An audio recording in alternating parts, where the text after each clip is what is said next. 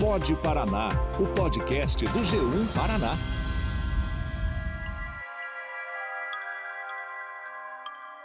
Olá! Em outubro de 1864 começou a maior guerra e também a mais sangrenta já registrada na América do Sul. De um lado, o Paraguai, do outro, Brasil, Argentina e Uruguai. Até hoje, historiadores pesquisam o que motivou e quais foram as fases desse confronto. Entre lendas, mitos e fatos, essa guerra também teve páginas escritas no Paraná.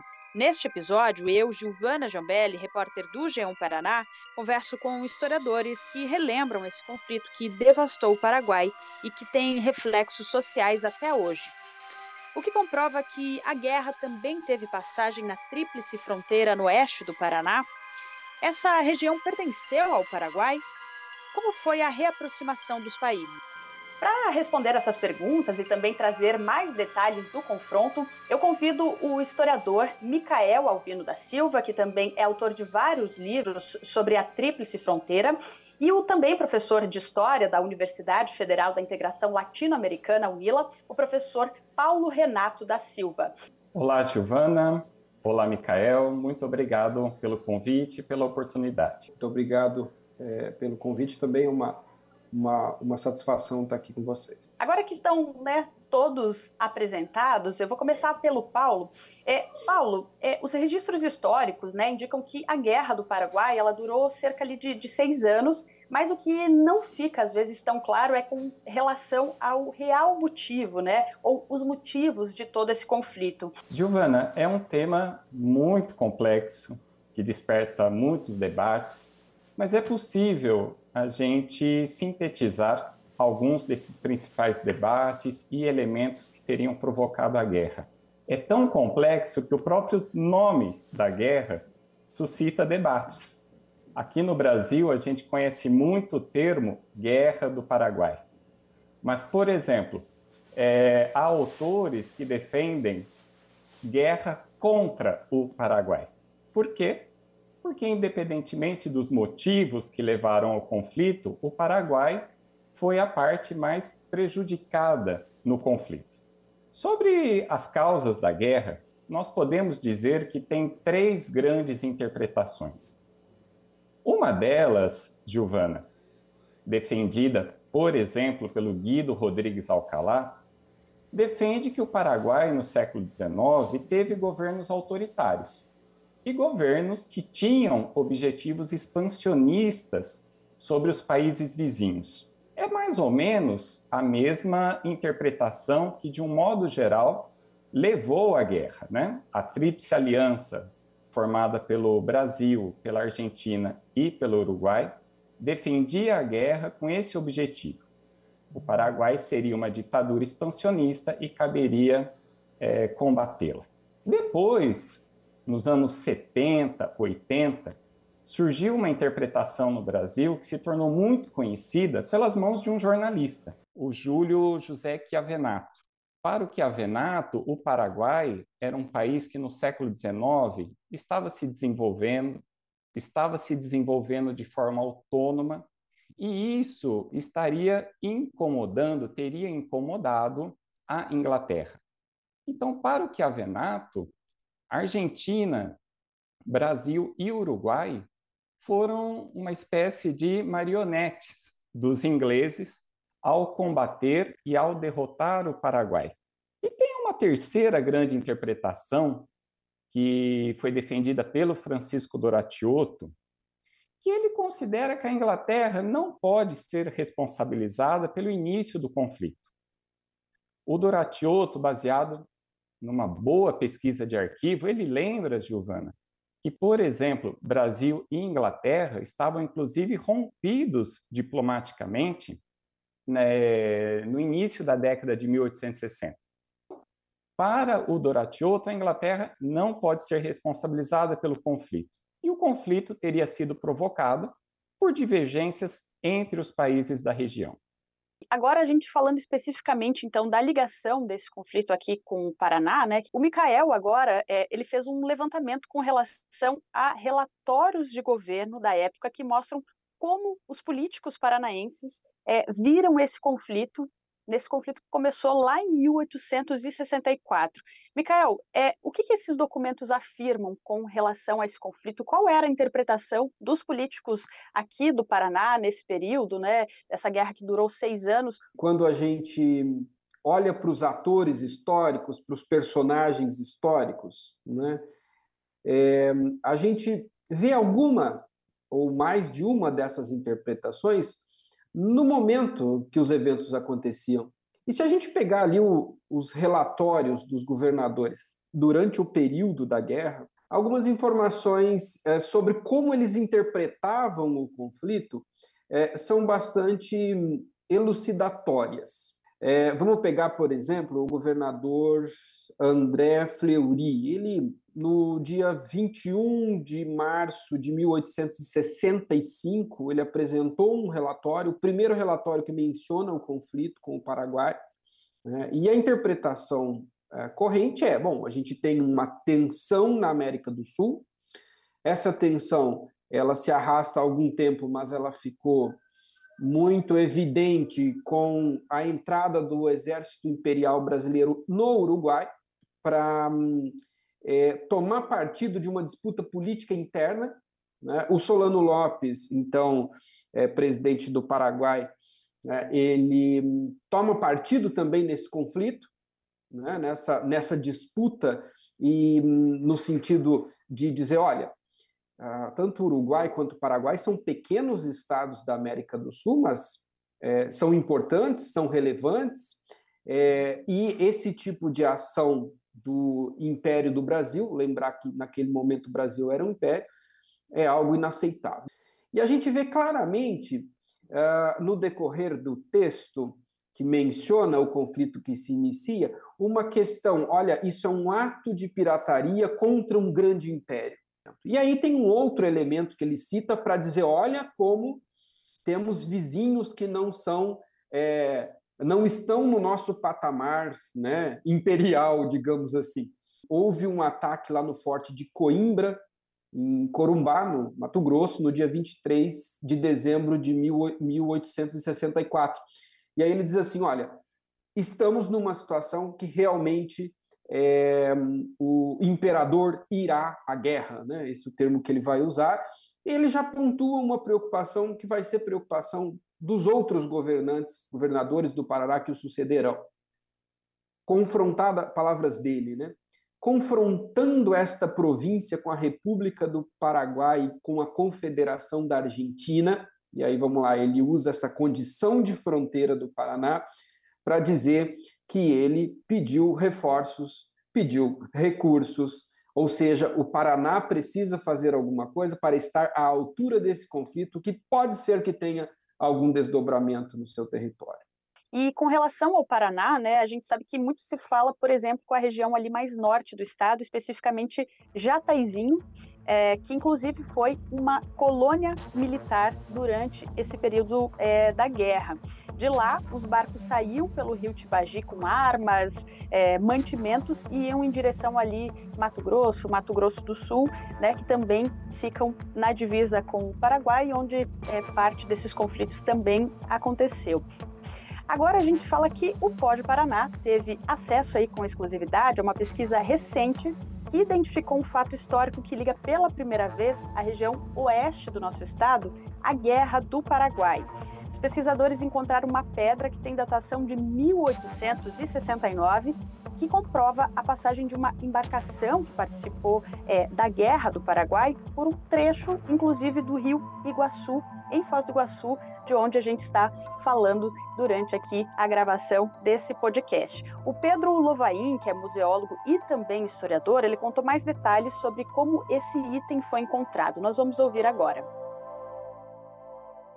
E nos chegaram relatos de populares e pescadores da região sobre a existência de uma pedra com inscrições históricas. Então nós fomos até o local para poder estudar um pouco melhor e, de fato, trata-se de um afloramento de rocha basáltica em meio à vegetação nativa, a poucos quilômetros da fronteira fluvial do Parque Nacional do Iguaçu, que tem sua face frontal de 1 metro de altura e comprimento máximo de cerca de 2,9 metros, né? Então, um peso estimado cerca de 6 a 7 toneladas, e há nessa rocha a inscrição Vapor Brasil Greenhall, né?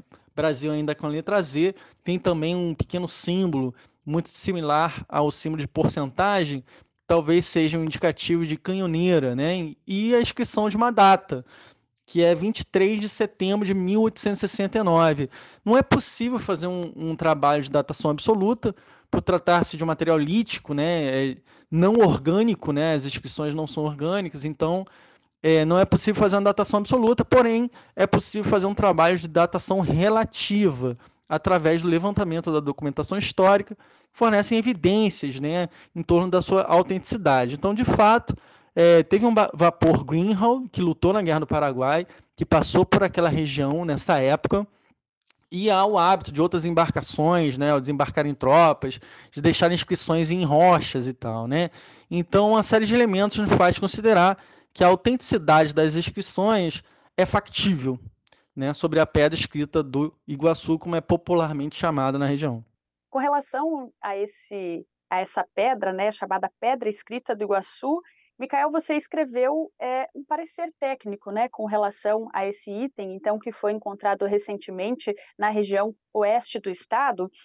O que esse achado ele representa para a história, né, do nosso estado, levando em conta esse contexto da Guerra do Paraguai? Quais são as informações também com relação a essa embarcação que passou pela região, a essa inscrição, então, que foi encontrada nessa pedra aqui na região oeste do estado? Primeiro, eu acho que o ponto central é ter como ponto de partida o fato de que essa pedra é autêntica. Essa pedra, ela tem essa inscrição, ela tem uma datação e ela tem a indicação de uma canhoneira, né? Um barco.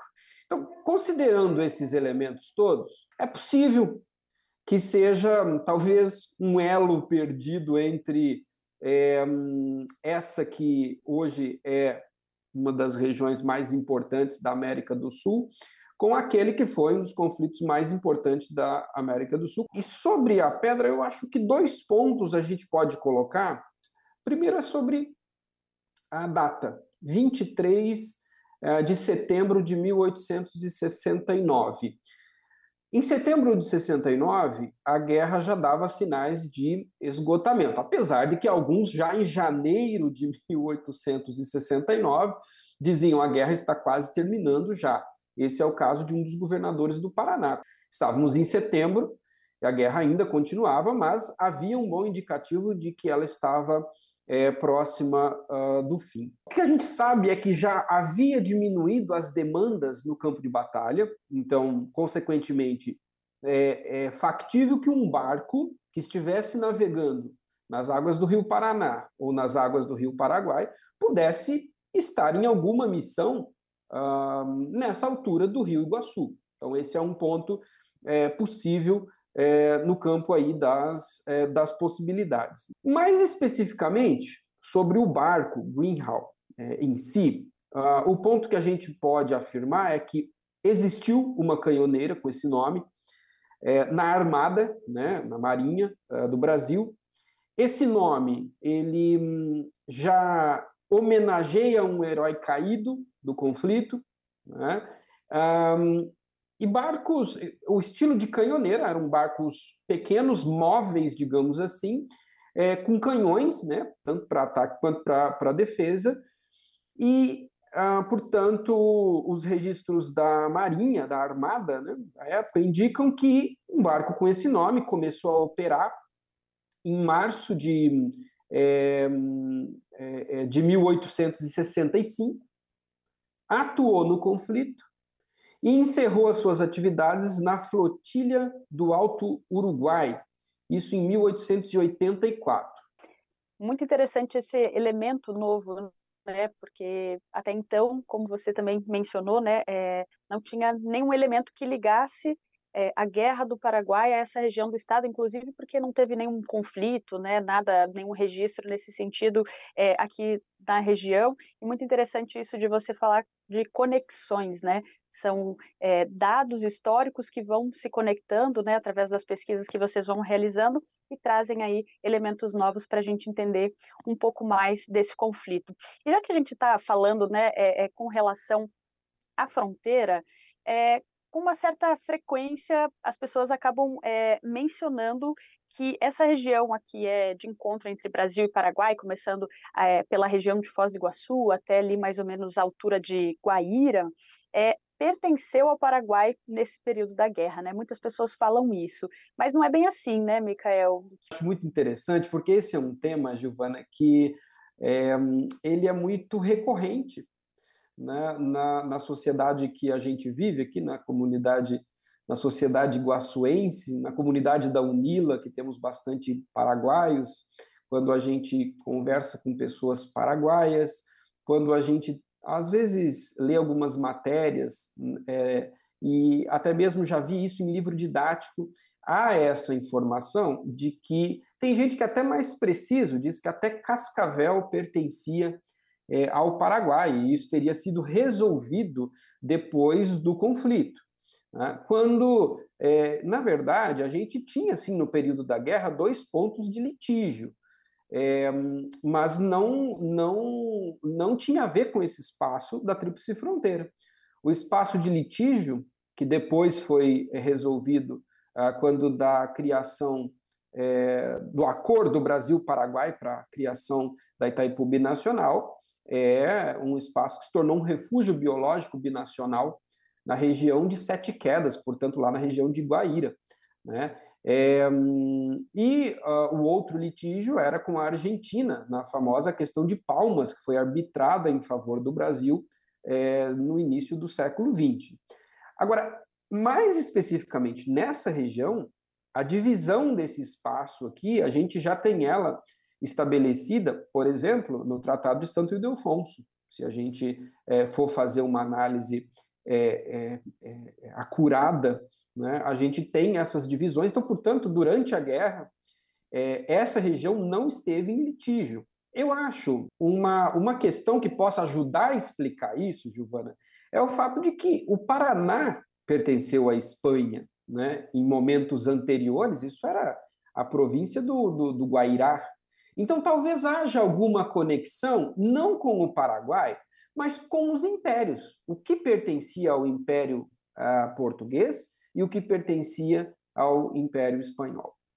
Completando o que o Micael acabou de colocar, além do que foi bem apontado, lembrando que boa parte do território paranaense pertenceu à Espanha, essa ideia talvez esteja muito relacionada a uma população paraguaia que era expressiva na fronteira. Quando se estabeleceu a colônia militar de Foz do Iguaçu, a população local era pequena no final do século XIX, mas dentre os moradores que já estavam aqui, o número de paraguaios era muito expressivo. Então, talvez, como a fronteira é sempre marcada por um trânsito muito interessante de populações, talvez uma explicação seja essa população paraguaia que era bastante presente do lado de cá da fronteira, pelo menos até o final do século XIX, no caso de Foz do Iguaçu. Você está ouvindo o Pod Paraná, o podcast do G1 Paraná.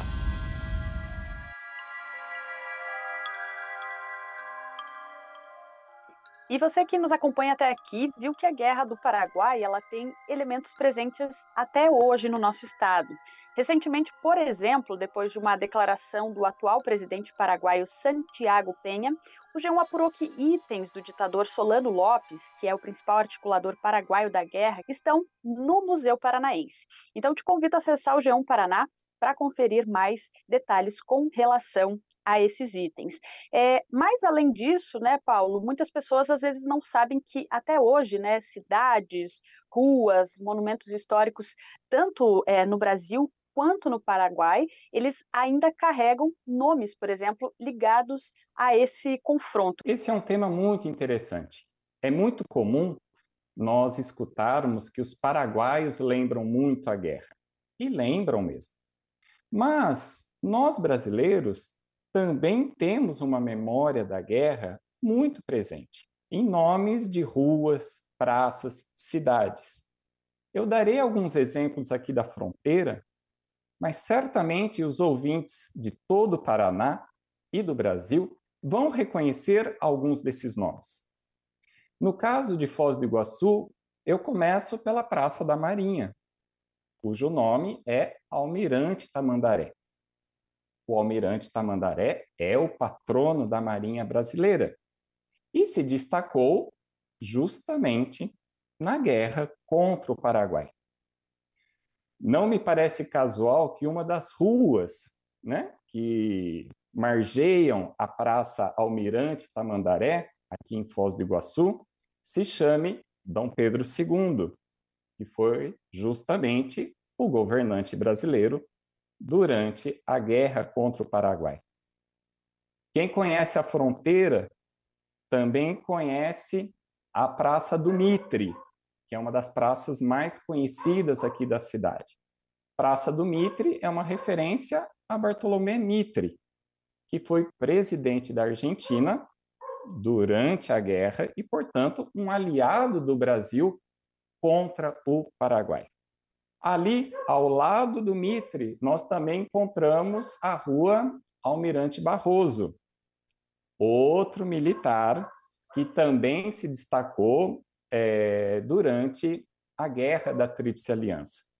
E tem vários outros exemplos, Brasil afora, que mostram a presença dessa memória. Interessante mostrar que não só no Paraguai, no Brasil, a gente também guarda elementos dessa guerra que podemos afirmar que é recente ainda, não é tão distante, e é justamente com relação a isso, Paulo, que eu já te faço um outro questionamento, Uma das suas pesquisas, o seu principal objetivo é com relação à reaproximação Brasil-Paraguai, principalmente, após essa guerra que, a gente sabe que tem efeitos até hoje, principalmente no território paraguaio, que foi, infelizmente, aí foi o país que mais sofreu com todo esse movimento, enfim.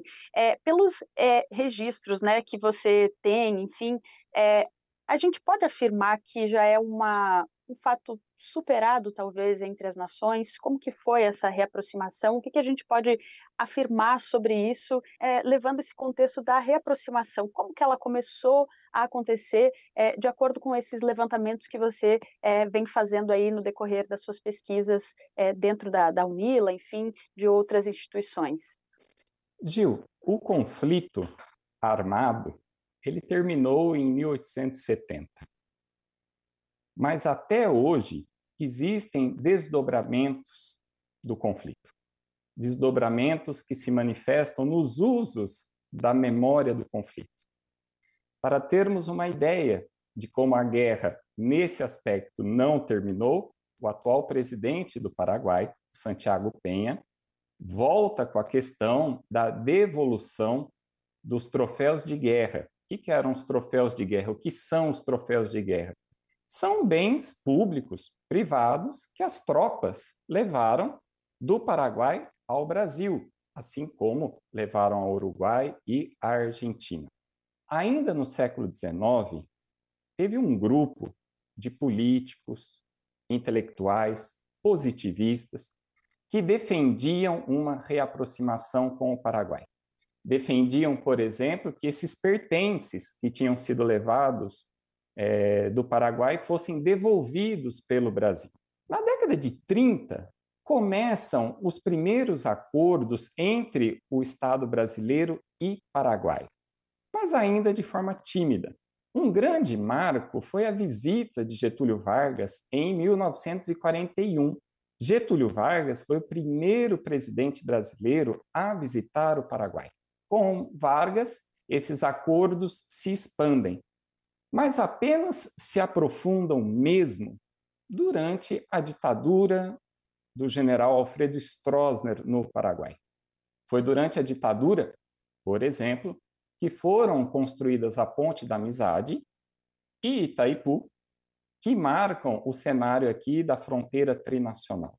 Essa aproximação não foi simples, porque existe do lado paraguaio uma memória nacionalista da guerra. Então, a grande questão era como aproximar os dois países apesar dessa memória. Um dos argumentos que os dois países usaram para justificar a aproximação foi de que o inimigo, em meados do século XX, era outro. De que o inimigo seria o comunismo. E, como tal, os dois países deveriam superar a guerra do século XIX, deveriam se unir para combater o comunismo, dentro daquele contexto muito marcado de Guerra Fria. Especialmente durante a construção de Itaipu, o governo brasileiro devolveu alguns itens ao Paraguai. Por quê? Porque o Tratado de Itaipu suscitava muitas críticas internas no Paraguai. A oposição à ditadura via o tratado como algo prejudicial ao Paraguai. O Brasil, para acalmar a opinião pública paraguaia, devolveu alguns itens, mas ainda foram poucos itens. É muito importante dizer que a reivindicação paraguaia é legítima.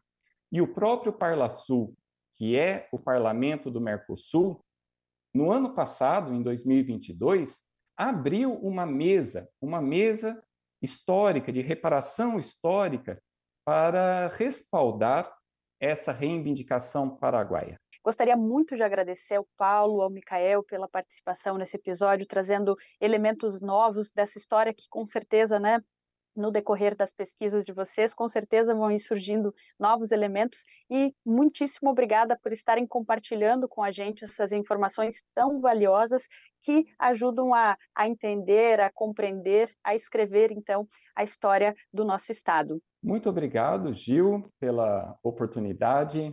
Obrigado, Micael. Eu agradeço também a Giovana pela oportunidade. Eu queria finalizar, assim como eu comecei, lembrando o que algum político do Paraná disse sobre o final do conflito. O governador Antônio de Carvalho, ele diz assim, ele conclui, faz um relato do final do conflito, naqueles termos de enaltecer o império, a vitória, etc. Ele diz assim que os nossos bravos voltarão para casa para trabalhar no comércio, na lavoura, nas artes e na indústria.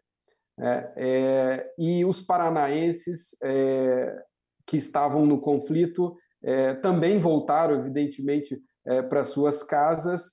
Essa conexão do nosso Estado direta, com o comércio, com a indústria, enfim, com as atividades de importação e exportação do Paraguai.